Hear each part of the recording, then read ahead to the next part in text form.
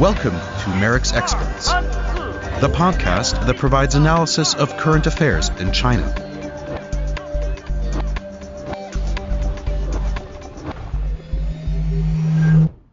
The two sessions, China's biggest annual political meetings consisting of the annual plenary sessions of the National People's Congress, China's parliament, and the National Committee of the Chinese People's Political Consultative Conference, the CPPCC, a political advisory body, were held in Beijing from March 4 to March 11, 2022. They generally offer a window into the central government's priorities and plans for the country.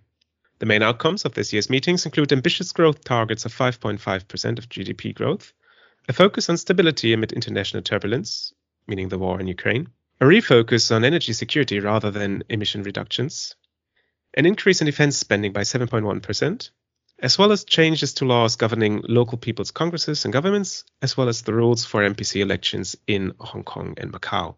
My name is Johannes Heller-John, and I'm joined by a colleague who follows Chinese domestic policies, especially climate policies, very closely, Nis Grünberg, lead analyst at Merrick's. Welcome to the podcast, Nis. Thanks, Johannes. Happy to be here. The annual GDP growth target for 2022 was set at around 5.5%. Due to the coronavirus pandemic, GDP growth data has been very volatile in the last quarters. The target is, however, above market expectations of 4.9 to 5.2%. What do you make of this? Well, the 5.5% growth target is indeed relatively high and isn't maybe not surprising to people who follow this for a long time, because there needs to be a kind of show of force and of steadiness and development. But it is nevertheless a really ambitious target and one that will be very hard to achieve. So Li Keqiang in his work report already mentioned this. He said that in order to achieve this target, it will require arduous efforts. So I think the leadership knows that this is a very difficult task, but it nevertheless has chosen to kind of show a forceful signal that for this year, stability is really on the radar, and a lot of measures will probably come out to stabilize growth and to support businesses. This has already happened to some degree over the last couple of days after the NPC. For example, just 2 days ago, Liu He, one of the main guys in the leadership for economic policy making, he came out and said that a number of policies supporting businesses will come on the table. And also a number of issues that led to some jitters in the business sector, for example, property tax and so on. They've been taken off the table for now, because for this year, it is really important that stability and a relatively stable growth is maintained.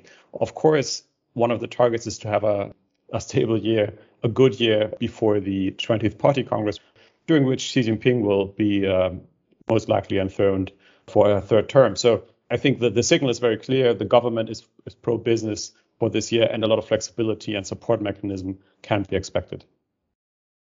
Talking about stability, does the war in Ukraine and its international fallout impede on the government's focus on stability during the two sessions and ahead of the party congress later this year? First of all, the two sessions are quite domestic events. So it's natural that Ukraine and international affairs are not really at the forefront of the discussions and of the issues that are discussed. Of course, in the background, the Ukraine looms extremely large also over the debates in China. And of course, it has at least a potential extremely high impact on Chinese growth, on its relations. And that's very high stakes when it comes to where China will put its loyalties. Will it support Russia as it suffers from international sanctions? Will it be a little bit more leaning towards supporting the Western approach to Russia?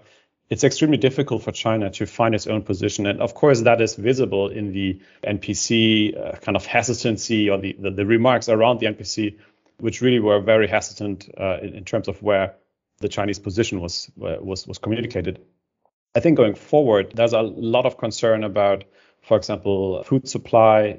China is an importer of grains, both from the Ukraine, but also from the US. So there's a lot of risk regardless where China puts its loyalty.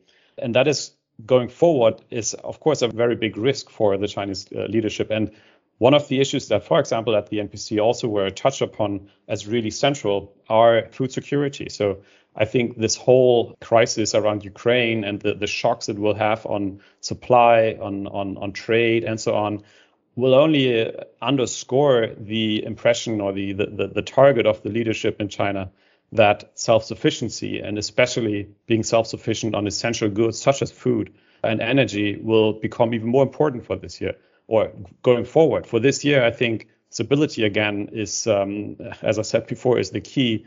So I would be surprised if China will put its loyalty to either, the Western bloc or Russia very clearly. I think they are trying as long as possible to kind of keep in the middle and not be too overly reliant or too overly committed to one of either sides. Even though they share some strategic targets or some strategic concerns about American hegemony with the Russians, they are so intertwined and so integrated through trade and supply chains with the West. It's extremely difficult for China to find its own position here in a sustainable way. Unlike in previous years, China is not setting any numerical target to reduce energy intensity in 2022. Xi Jinping, as reported by the South China Morning Post, called for a realistic approach to achieving the country's carbon neutrality goals when addressing deputies from the coal-rich Inner Mongolia. He said China's green transition could not be achieved overnight, and the region's coal-dominated energy structure was unlikely to change fundamentally in the short term. Does this focus on energy security over emission reductions put the country's climate goals into jeopardy? I think that the current movement to at least continue to bet a little bit more on coal than some people would have hoped, and in general on fossil fuel, the acknowledgement that 60% of China's energy still comes from coal and fossil fuel is a very important source, not only for power and energy, but also for jobs and for growth. So I think it's, the signal that flexibility, as it has been called, will be kind of the motto for this year.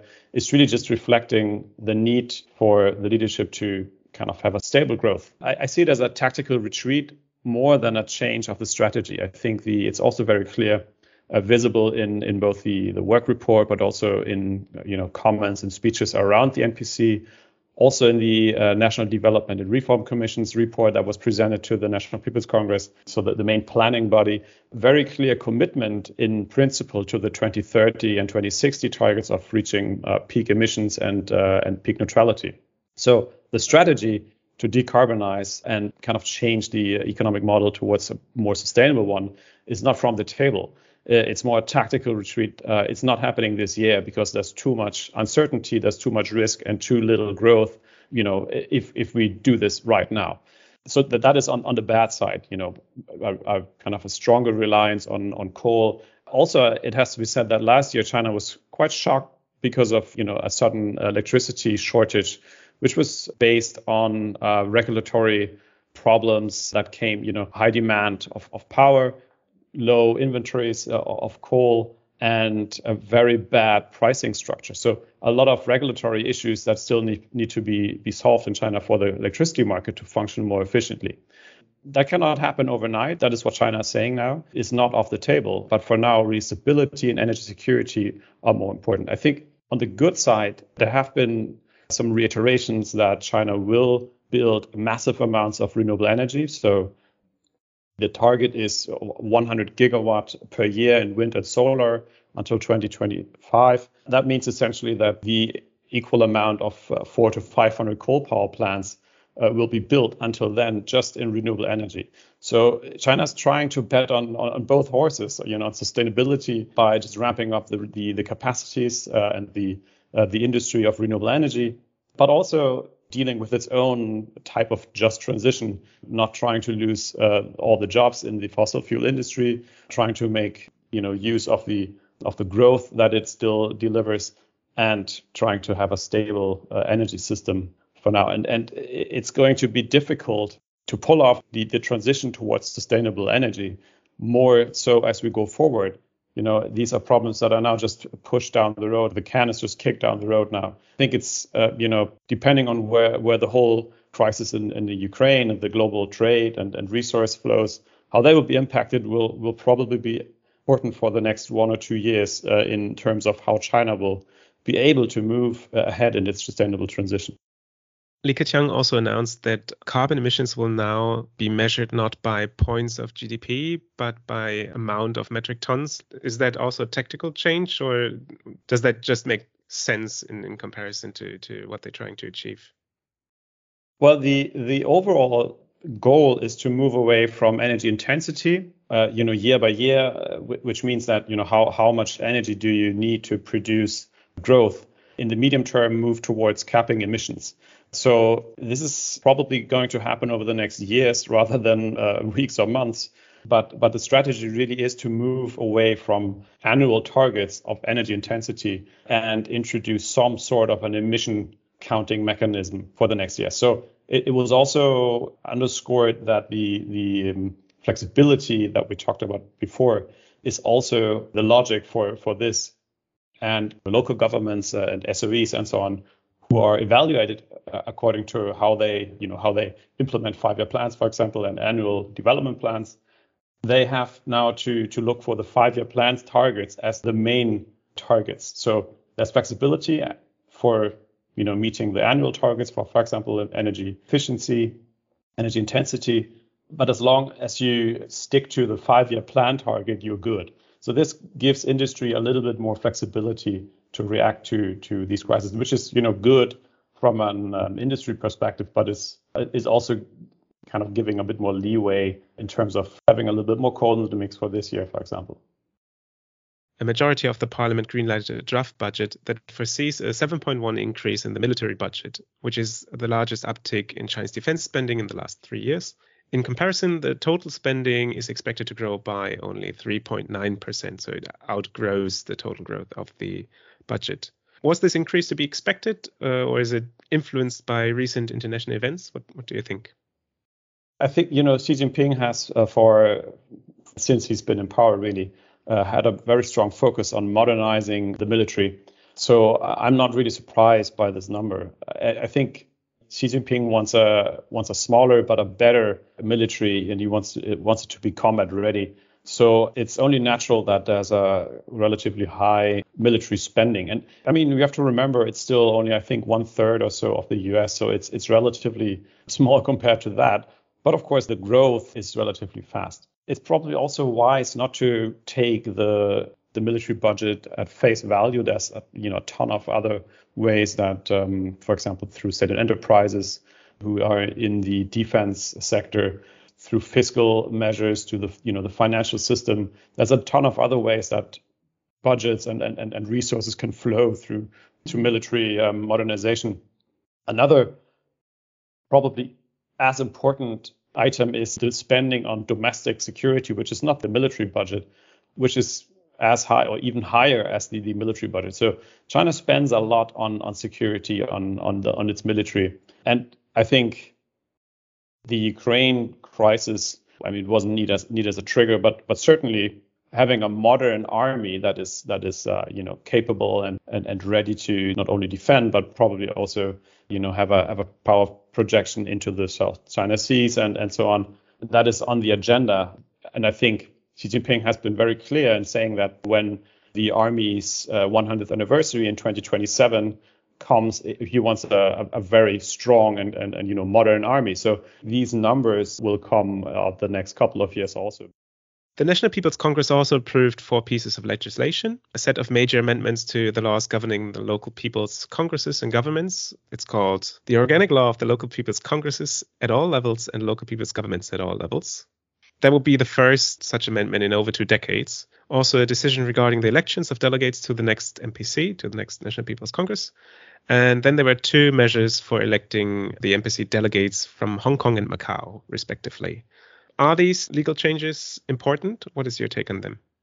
The organic law is quite important. It's maybe not as important for the average person in Europe, but I think what is important is to put them a little bit into the context of the codification of party norms under Xi Jinping. So in itself is not as important, but it is indicative of a trend that I think we should follow more closely.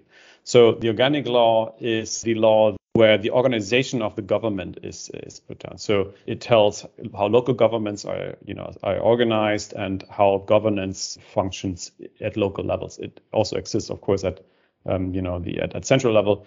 But it is really the law that organizes the government. What has been changed now, what has been altered, is that there's a more clear focus on the role of party leadership for local government. So essentially saying local governments need to be more aware, if they haven't received that message yet, of party leadership. And I think that the context that I referred to before is really that the Xi Jinping leadership is trying to make party leadership a core of all governance processes and of the entire organization of how the party state functions as a system. I think another concept that has been thrown around very, very much during the NPC is full process democracy. And it links a little bit into this whole discourse. I think full process democracy should probably be understood in two ways. One is that the party wants to communicate that it serves the people. This is a very old kind of slogan. Serving the people is what the party's there for. So the concept builds both on the CCP's long-standing self-image of having as its ultimate goal to make things better for the people. That's what we call performance legitimacy, right? But it is also kind of a communication to those that see China, and China sees itself in such a struggle with the West. So, China wants to communicate to its people that, yes, we also have democracy. And in fact, we have the superior form of democracy. Look at the chaos in the US and so on. That was at least the line before on Corona. Now it might shift a little bit as China is itself battling with Omicron. But nevertheless, I think this picture of China that the party wants to communicate that we have democracy on our own terms. And in the struggle with Western democracies, we are actually doing much better. The other way in which this is very important to understand, this concept of full process democracy is within this framework of party ideology, and especially its Leninist roots. So to me, at least, this concept of full process democracy is related to another concept that the party is using a lot these days, or stressing a little bit more, including in the organic law, for example, and that is democratic centralism. So democratic centralism is a concept that describes that the central leadership takes decisions and the entire system then has to follow these decisions. So the process is in the center deliberating on decisions, but once they have taken, they are orders for everyone to follow. And that is, of course, the ideal type form, right? The leadership that is made of by well-meaning and capable officials that take decisions that they know best how to do, and everyone then follows the decisions throughout the party state system. But once a decision is made in this democratic centralist system, it has to be obeyed. And before there was an understanding that at the central level, at least, the standing committee of the Politburo, there was a degree of collective leadership among these members, the 9 men sitting in the standing committee. And these guys would then discuss policy, and once agreed, the decision would be communicated and everyone would have to follow. And she has kind of put a stop to that. Because if you take democratic centralism and the other thing that has happened under Xi, which is that Xi has been heavily pushing himself as the core of the party, then you have a situation in which the center takes decisions, everybody has to follow, but the center is now only one person, which is Xi Jinping. So also along the NPC, you had these two party concepts of the two establishes or the two safeguards, which basically mean Xi is the core and Xi Jinping is the guardian ideology, and Xi is really the core of the central party leadership. So together, I think it's a very clear indication, and this is clear in the organic law. This is why, the context in which we have to see this. The central leadership makes decision, the central leadership equals Xi, and everybody has to follow. So for local levels who are now, put on the spot by this law, they know that this is a marching order. When Beijing takes decisions, we have to follow. And, they have now also a lot of tools, legal tools. It's legalized now, it's codified now to discipline people who are not following Xi Jinping thought. So I think it's a concerning development in which you have party leadership, in which you have Xi Jinping leadership, and the central role of Xi as really the chairman for everything codified in the legal code of China. And that's something we have to accept as being very instrumental and very important to see ahead of the 20th Party Congress. That's what we are seeing now also at the NPC. So that makes the extension of Xi Jinping's term later this year all but an inevitability, right? I don't think that anyone who has been watching China over the past months and years believes that Xi will not take a third term later this year. And quite frankly, with the codification of Xi Jinping thought and of Xi as the core of the party and so on, codification essentially means that all these things, all these kind of phrases, these concepts are put into the body of laws that govern China. It's essentially legalizing and formalizing, institutionalizing his leadership throughout the legal sector. It's a significant change in which you have legality for personal leadership almost. And, he might use it or not, but it's remarkable how systematic this has been done over the past years. The main takeaways that we discussed now were all done at the NPC, but at the same time happened the CPPCC that we mentioned in the introduction. Nis, could you quickly explain what the consultative conference is doing and what its role is? The CPPCC is quite important to the party. It's not really a relevant decision-making conference, or it doesn't really have a lot of political power. But I think it's important as kind of a window for the party to show, look, we are actually democratic. We take consulting the people seriously. So the consultative conference gathers a lot of different constituencies, social groups, minorities, business people, famous people, and so on. And they can suggest changes to law and they can raise issues. So it is quite important, probably still, even though less so than before, for the leadership to kind of take a temperature on the population, to take the temperature on different social constituencies, but doesn't really have a lot of power. It is also interestingly used for Xi Jinping because it starts one day before the National People's Congress, to give a speech that in essence already outlines the theme for the NPC also. So, he kind of hijacks the CPPCC to already dominate the NPC before the premier takes, the stage on the day after. But it doesn't really have a lot of political power. It is more kind of a show that, yes, we have democratic participation, we have consultative mechanisms, we have ways of, all the different types of social constituencies that we have to be part of the process of governance. So in that it is interesting, and you have a couple of discussions going on at the sidelines. This year was very timid, I have to say. There's not a lot of interesting information, probably also because it is so close in China. Very, very few foreign delegates, COVID restrictions and so on, fewer and fewer media outlets being present in China. So it's very limited in terms of what we get in actual and interesting insights to the discussions that are taking place. But yes, it is, of course, very often forgotten by foreign observers, but I think it has a quite important function for the party as this showcase for, participatory and consultative mechanisms that the party tries to maintain, even though everything is now organized around the core of the party, Xi Jinping. Thank you for paying close attention to the developments, and thank you for your time and insight, Nis. Thanks, Johannes. And to everyone, thank you for listening. Hear you next time. Goodbye. You have been listening to Merrick's Experts, the podcast from the Mercator Institute for China Studies in Berlin. If you want to learn more about our work, please visit us at merix.org.